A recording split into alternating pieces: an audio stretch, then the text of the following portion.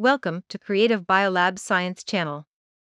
Fully competent, full service line.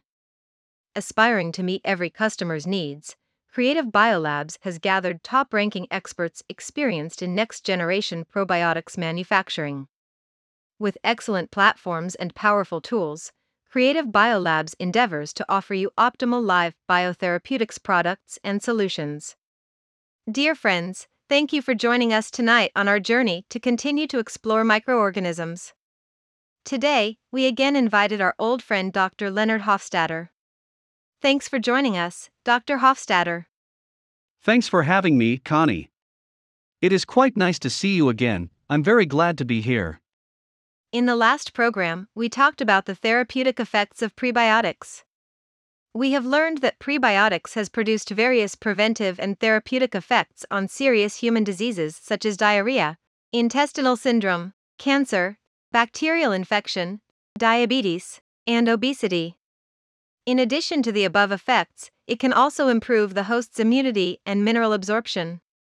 However, the main problem with prebiotics is their effectiveness, toxicity, and safety. Many prebiotics are extracted from natural foods, but safety issues still need to be resolved. These problems lack much needed clinical trials and efficacy studies. Today, we will focus on synbiotics, a topic that we briefly mentioned before. What can you tell us about synbiotics? The term synbiotics was first proposed by Glenn Gibson and Robert Freud in 1995. They believed that the combination of probiotics live microorganisms and prebiotic compounds could bring additional health benefits to the host.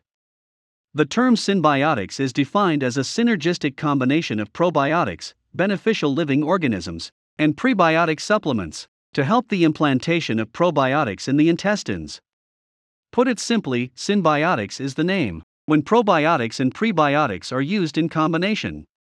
But what is the purpose of developing synbiotics? In combination therapy, prebiotics promote the growth and activity of the probiotic flora in the intestine. Synbiotics mainly affect the growth and function of probiotics in the intestinal tract. So they are basically developed to overcome the shortcomings encountered in the survival process of probiotics. What are the main and important ways to develop synbiotics? The answer to this question is the complementarity and synergistic mode.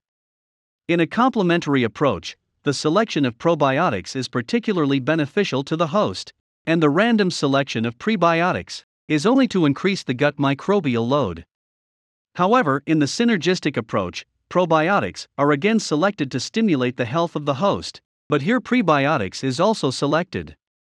Prebiotics can specifically affect and improve the functional characteristics of the probiotic microbiota. So taken together, these two methods both indirectly and directly satisfy the basic aspects of synbiotics and improve the health of the host.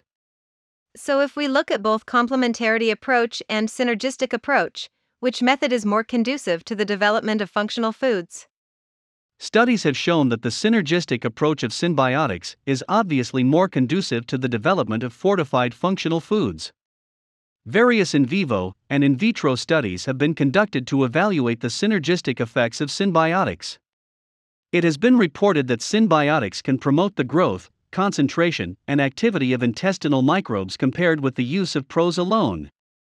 Getting into more details, what kinds of prebiotics are used in the development of synbiotics? And which strains are used as probiotics in synbiotics? Various prebiotics used in the development of synbiotics include inulin, fructooligosaccharides, xylooligosaccharides, and galactooligosaccharides. Commonly used probiotics in synthetic bacteria are Bifidobacterium and Lactobacillus. With these options, we can obtain a variety of symbiotic formulations, but I guess we can't just randomly come up with any formulations. There got to be some specifications as to how we decide on the formulation of the symbiotics?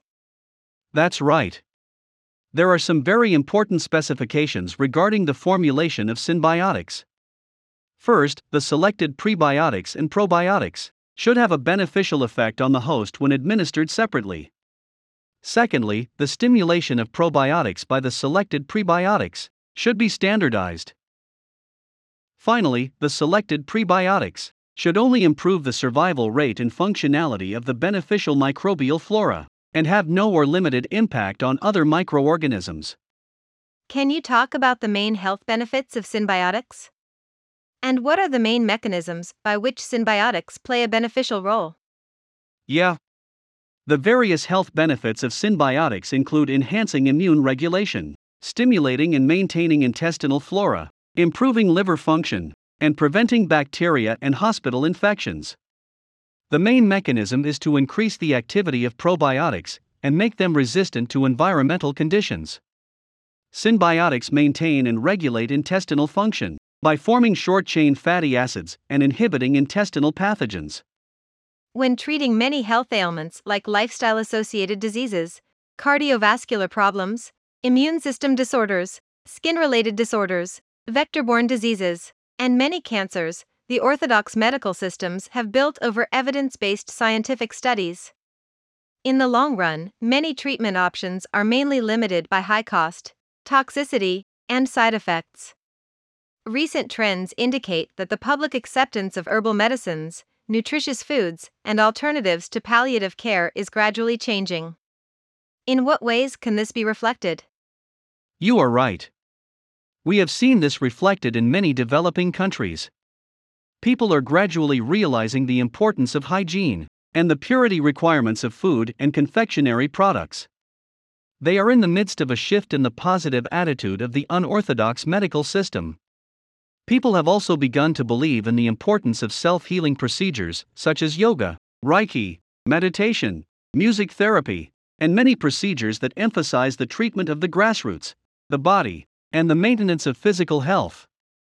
And to add to all these health-benefiting practices, we also have many newer versions of food appearing on the market, such as planned foods, nutritious milkshakes, energy drinks, and foods with added vitamins, minerals, and carbohydrates.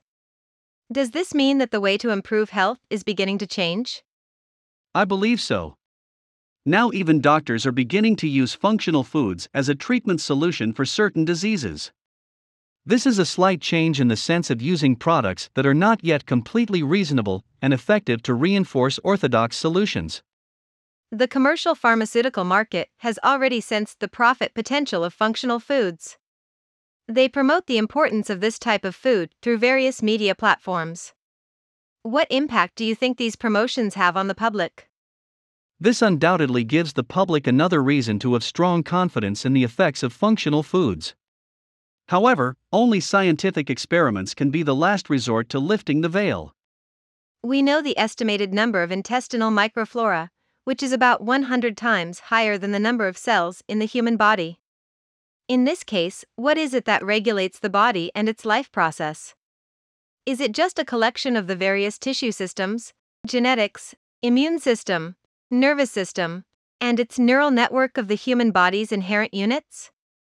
Well, these are all out-of-the-box questions that are worth thinking over in the food and science community. There is evidence that many members of the gut microflora can regulate mood, aging, memory, and perception. Some studies have shown that microbes play a vital role in maintaining life and its tendency. Various viruses, such as the BK virus found in the kidneys, can kill intestinal bacteriophages. Does this mean that microorganisms and even viruses can be used as therapeutic drugs? Well, there really isn't a clear-cut answer to this. The close solutions are phage therapy and fecal microflora transplantation. Do you think it's imperative to see extensive research on prebiotics and probiotics, and to investigate their health benefits to humans and other animals? Exactly. However, prebiotics should not be considered a panacea for the treatment of diseases. Because their effects are dose-dependent, side effects, such as gastrointestinal symptoms, may occur. At present, in addition to the market potential and the excavation of commercial giants, there is still a lack of relevant regulations to determine and implement the safety parameters of oral administration of prebiotics. The safety and optimal dosage levels of individual prebiotics may require thorough evaluation to eliminate side effects. Does the formula Synbiotics with recombinant strains need to be tested for a long time? Of course. Synbiotics may also need to perform the above-mentioned acid test for short-term and long-term safety in different age groups. There is still a lot of research waiting to be carried out, so that we can better understand the molecular basis of the interaction between prebiotics and probiotics, the reaction of other byproducts of probs, and the impact on pathogens.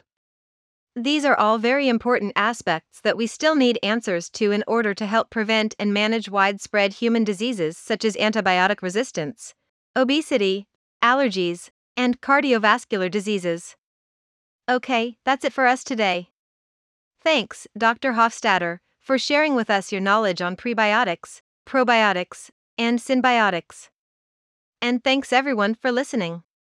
Next Saturday night, we will discuss the contribution of probiotics to human health. See you then. Thanks, everyone. I hope we will see you next time.